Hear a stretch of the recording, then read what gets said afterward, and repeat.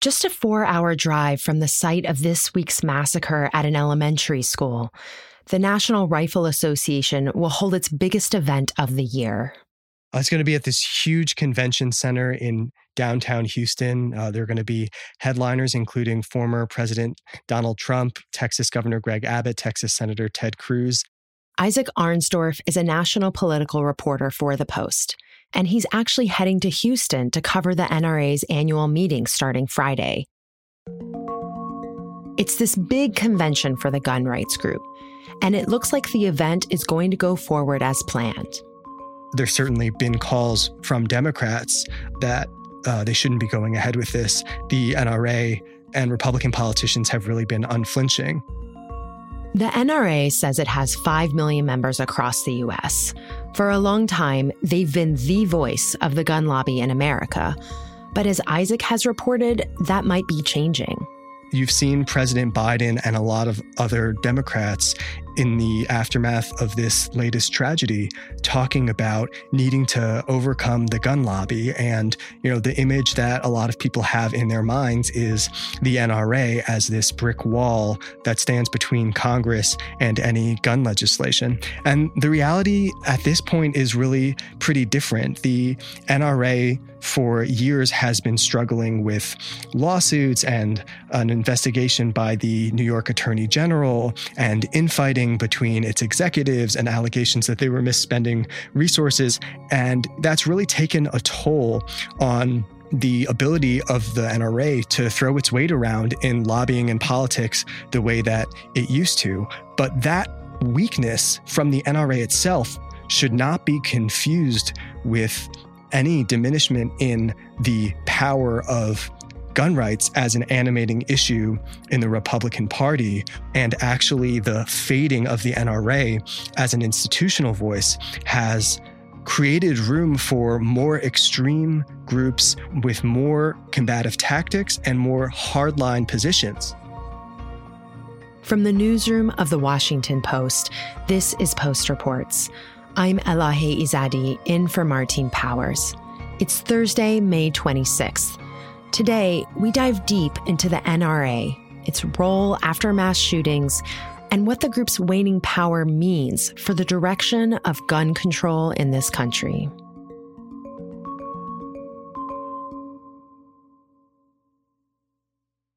So, Isaac, how has the NRA responded to school shootings in the past? Thinking about the meeting being in Texas just a few days after this shooting there's an echo actually of Columbine in 1999, and the NRA was having its meeting in Denver just a little bit after that. And yes, NRA members are surely among the police and fire and SWAT team heroes who risked their lives to rescue the students of Columbine.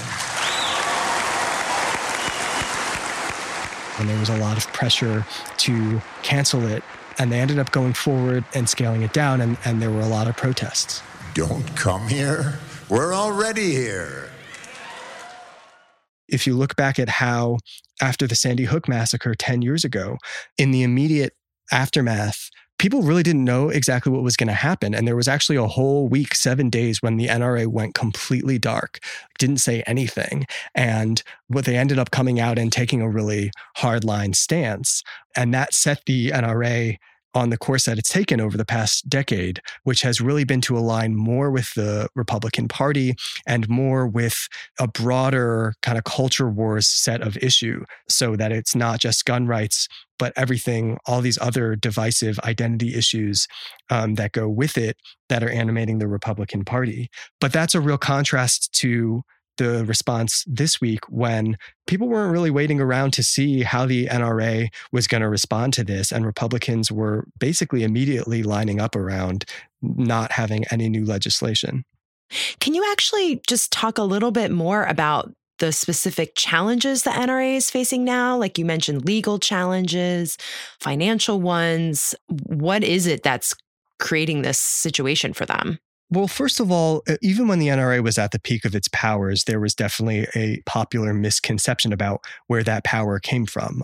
They do make campaign contributions. They do spend outside money on election ads, but they're not the biggest. And that was never really what it was about. It was their ability to mobilize their membership to flood lawmakers with pressure from their constituents. That was the power of the NRA. And that's where there's a question about, with all its internal infighting, can the NRA really bring that to bear anymore? Or is that power going out to other groups? The NRA has been hounded by fighting between different power centers within the organization and allegations that its CEO, Wayne LaPierre, was misusing the organization's money on personal spending.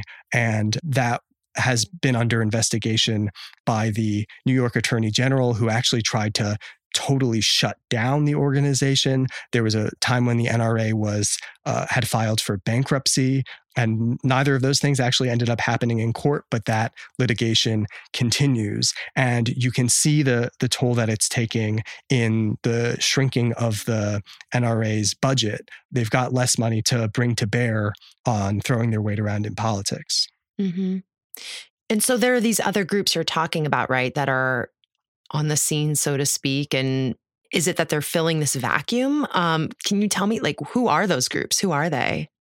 Yeah, exactly. There's a perception that the NRA is out of step with the movement, and there are these competing groups that want to step in and carry that mantle. And these are groups that take a harder line against no compromise, no negotiating, no gun regulations at all of any kind. And some of them have been around for a while, like Gun Owners for America or the National Association for Gun Rights. And they've, long been critical of the NRA, and they're telling us now that they're really seeing a huge increase in their own fundraising and their own activism. And that's being driven by people who are turning away from the NRA. There's also, I think, really interesting, the former chief of staff to Marjorie Taylor Greene has joined up with a group called the American Firearms Association that takes a self-described, more confrontational approach. And it used to be that an A rating from the NRA was something that every Republican politician and even some Democratic politicians really wanted. And now that's almost not enough for a lot of Republican politicians. And they're also going after the endorsements from these other groups that used to be viewed as more fringe.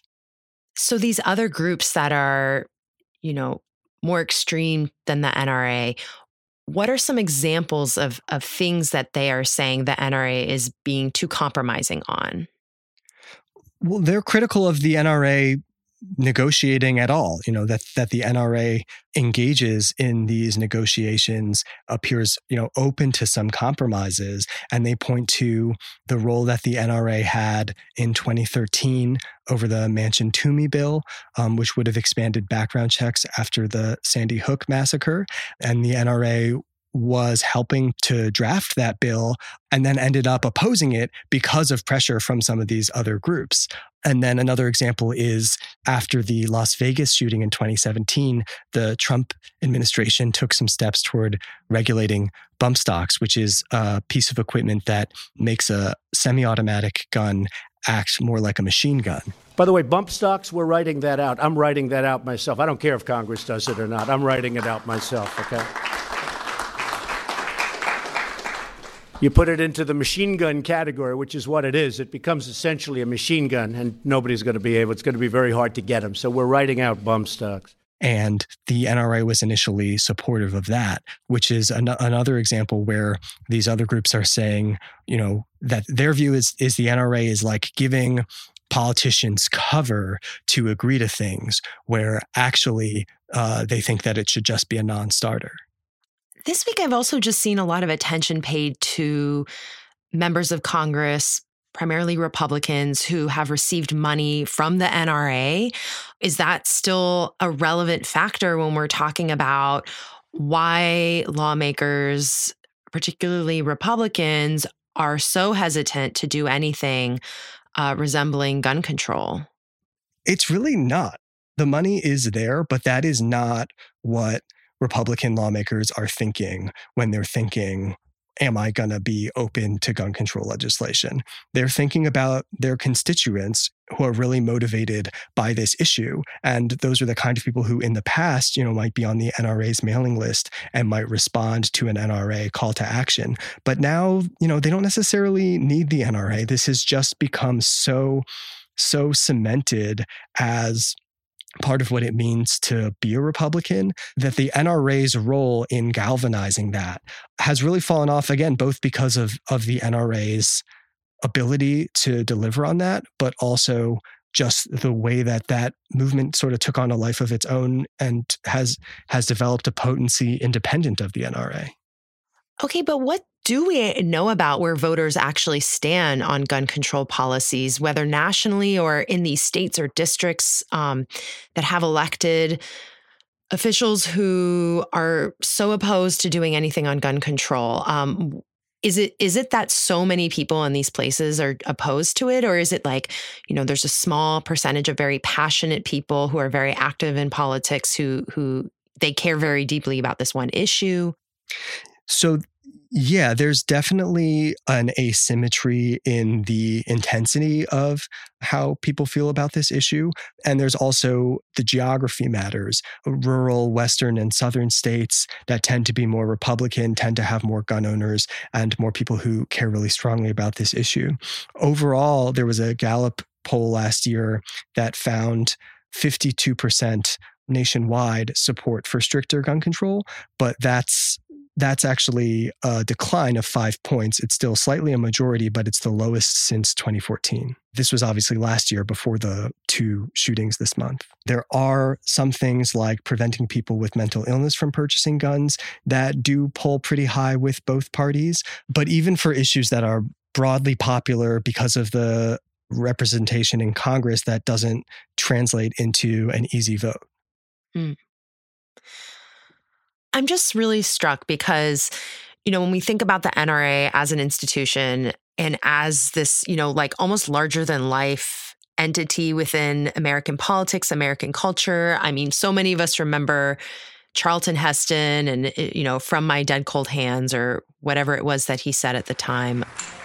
So as we set out this year to defeat the divisive forces that would take freedom away, I want to say those fighting words for everyone within the sound of my voice to hear and to heed.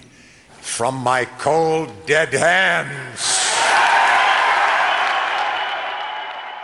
And that they almost seem like this insurmountable entity. But what I'm hearing from you is that the organization itself is troubled and is facing opposition and even among its own community of people who want to relax and have no restrictions on guns. But what kind of lasting influence have they had on this conversation and on the landscape of gun rights and gun control in this country? Yeah, you're right. I mean, the NRA made its own bed in that respect. The NRA's pushing to align itself more closely with Republicans and to take these harsher stances has energized the movement that, kind of outlives it in this way and has sort of gotten, far beyond the NRA's ability to harness anymore. And, there's a parallel there with other fixtures in the Republican establishment where these institutions don't have the grip that they used to in terms of being able to mobilize the party's base. And you have a base that demands more uncompromising positions that is really driving the direction instead. After the break, we talk with Isaac about how the conversation on gun control has moved beyond the NRA. We'll be right back.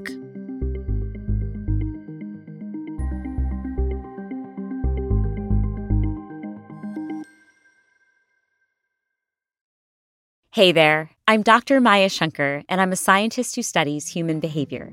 Many of us have experienced a moment in our lives that changes everything, that instantly divides our life into a before and an after. On my podcast, A Slight Change of Plans, I talk to people about navigating these moments, Their stories are full of candor and hard-won wisdom. And you'll hear from scientists who teach us how we can be more resilient in the face of change. Listen on the iHeartRadio app, Apple Podcasts, or wherever you get your podcasts. It seems like every time there is a shooting like this, the NRA does seem to face intense criticism, but they always bounce back. Do they have a playbook in these moments of how to respond?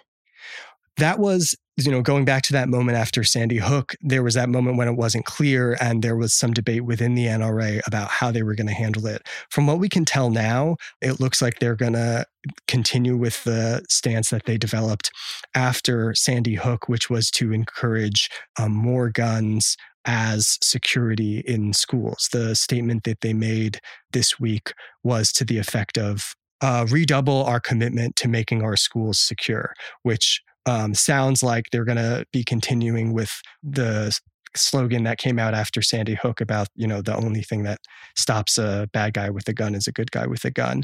And, particularly as we learn more about the facts in Uvalde and, the fact that there were heavily armed officers there that failed to stop this. And, thinking back also to Parkland, where there was a school resource officer and it still didn't prevent it. Yeah, it's just, and I'm also seeing that sort of line of reasoning reflected in conservative media and among politicians themselves too, not just the NRA, right? Well, I want to mention a few more expressions of just how far this has moved. After Sandy Hook, Alex Jones had this conspiracy theory that it didn't really happen and it was staged. And that was just Alex Jones. But, now you're seeing an Arizona state senator saying something like that after Buffalo. Marjorie Taylor Greene, who spread that conspiracy theory before she was a member of Congress, is now a member of Congress. So what was a very, very fringe conspiracy theory 10 years ago has really become a more common type of misinformation. And, I think I always pay a lot of attention to campaign ads because what they tell us about how the campaigns are sizing up the electorate. And, it used to be that you'd have the candidate with a hunting rifle, and that was a way of showing that they were strong on the Second Amendment. And now there's this literal arms race where they're just bringing out bigger and bigger guns and shooting them at more and more suggestive things, even so far as there was one ad in the Arizona Senate race that was shooting them at actors playing Democratic politicians. Wow. Isaac, what about groups on the other side of this debate? It seemed like after Sandy Hook, there was this mobilization of gun control groups. And didn't, former Mayor Mike Bloomberg pour millions into supporting gun control? What does that landscape look like? And where do they feature in this? Yes, and those groups are out now saying, it's not 2012. The NRA is a shadow of its former self, and now's the time they want to press that advantage to say that the gun lobby is not the obstacle that it used to be, and now is the time to act. But the problem is that they also do recognize the way that it's not all about the gun lobby anymore, and they are seeing that views on gun rights have hardened in the Republican Party, independent of whatever the NRA is saying. Mm-hmm. I think we do have to see how hard the Democrats want to push this. I was talking about the Republican ads. There has been also a huge increase in Democratic campaign ads that mention guns and the NRA. And Democrats have in recent years, leaned into campaigning on this issue in a way where before they were more afraid of it. But we're sort of hearing some fatalism from Senate Democrats already. So I think we don't know yet how hard they're really going to push in this election year to try to get something done. And then finally, I'm interested to see tomorrow, how are the politicians who are going to be there going to handle this? I wonder what Trump is going to say. I don't know which way he's going to go with this. There was always an idea with maybe Trump could have a Nixon to China moment on gun control in a way that no one else could. Isaac, I wonder if this week for you covering the NRA and this part of things feels almost like deja vu. Has anything really changed in this conversation? Well, the role of the NRA has changed. Some of my colleagues had a very good story looking back to Biden's role in the Manchin-Toomey bill negotiations after Sandy Hook. And the NRA had a very important role as kind of like, being the seat at the table representing gun owners. What ended up happening was, the NRA was negotiating and then came under pressure from these more extreme groups that kind of pressured the NRA into ultimately opposing the proposal and helping to sink it. If there's another big push like that, even on the same kind of proposal about background checks, the NRA is not going to be the go-to representative anymore. It's going to skip that step and kind of go directly to having this more fragmented, splintered, hardline scramble of opposition. Thank you for your time, Isaac. Thank you.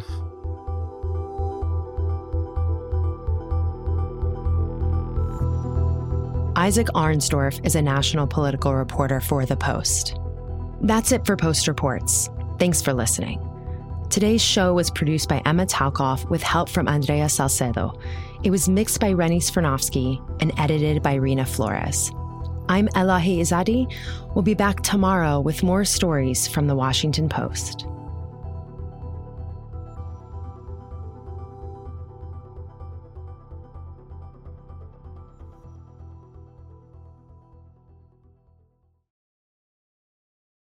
Hey, this is Christina Quinn.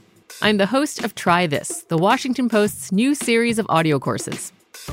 The idea behind Try This is to become better functioning humans without having to comb the internet for countless hours. In our first course, we learned how to sleep better. Now, we're going to learn how to make our friendships stronger. I'll offer expert tips that are doable, and I'll keep it short. So let's do this. Class is in session. Find Try This from The Washington Post wherever you listen.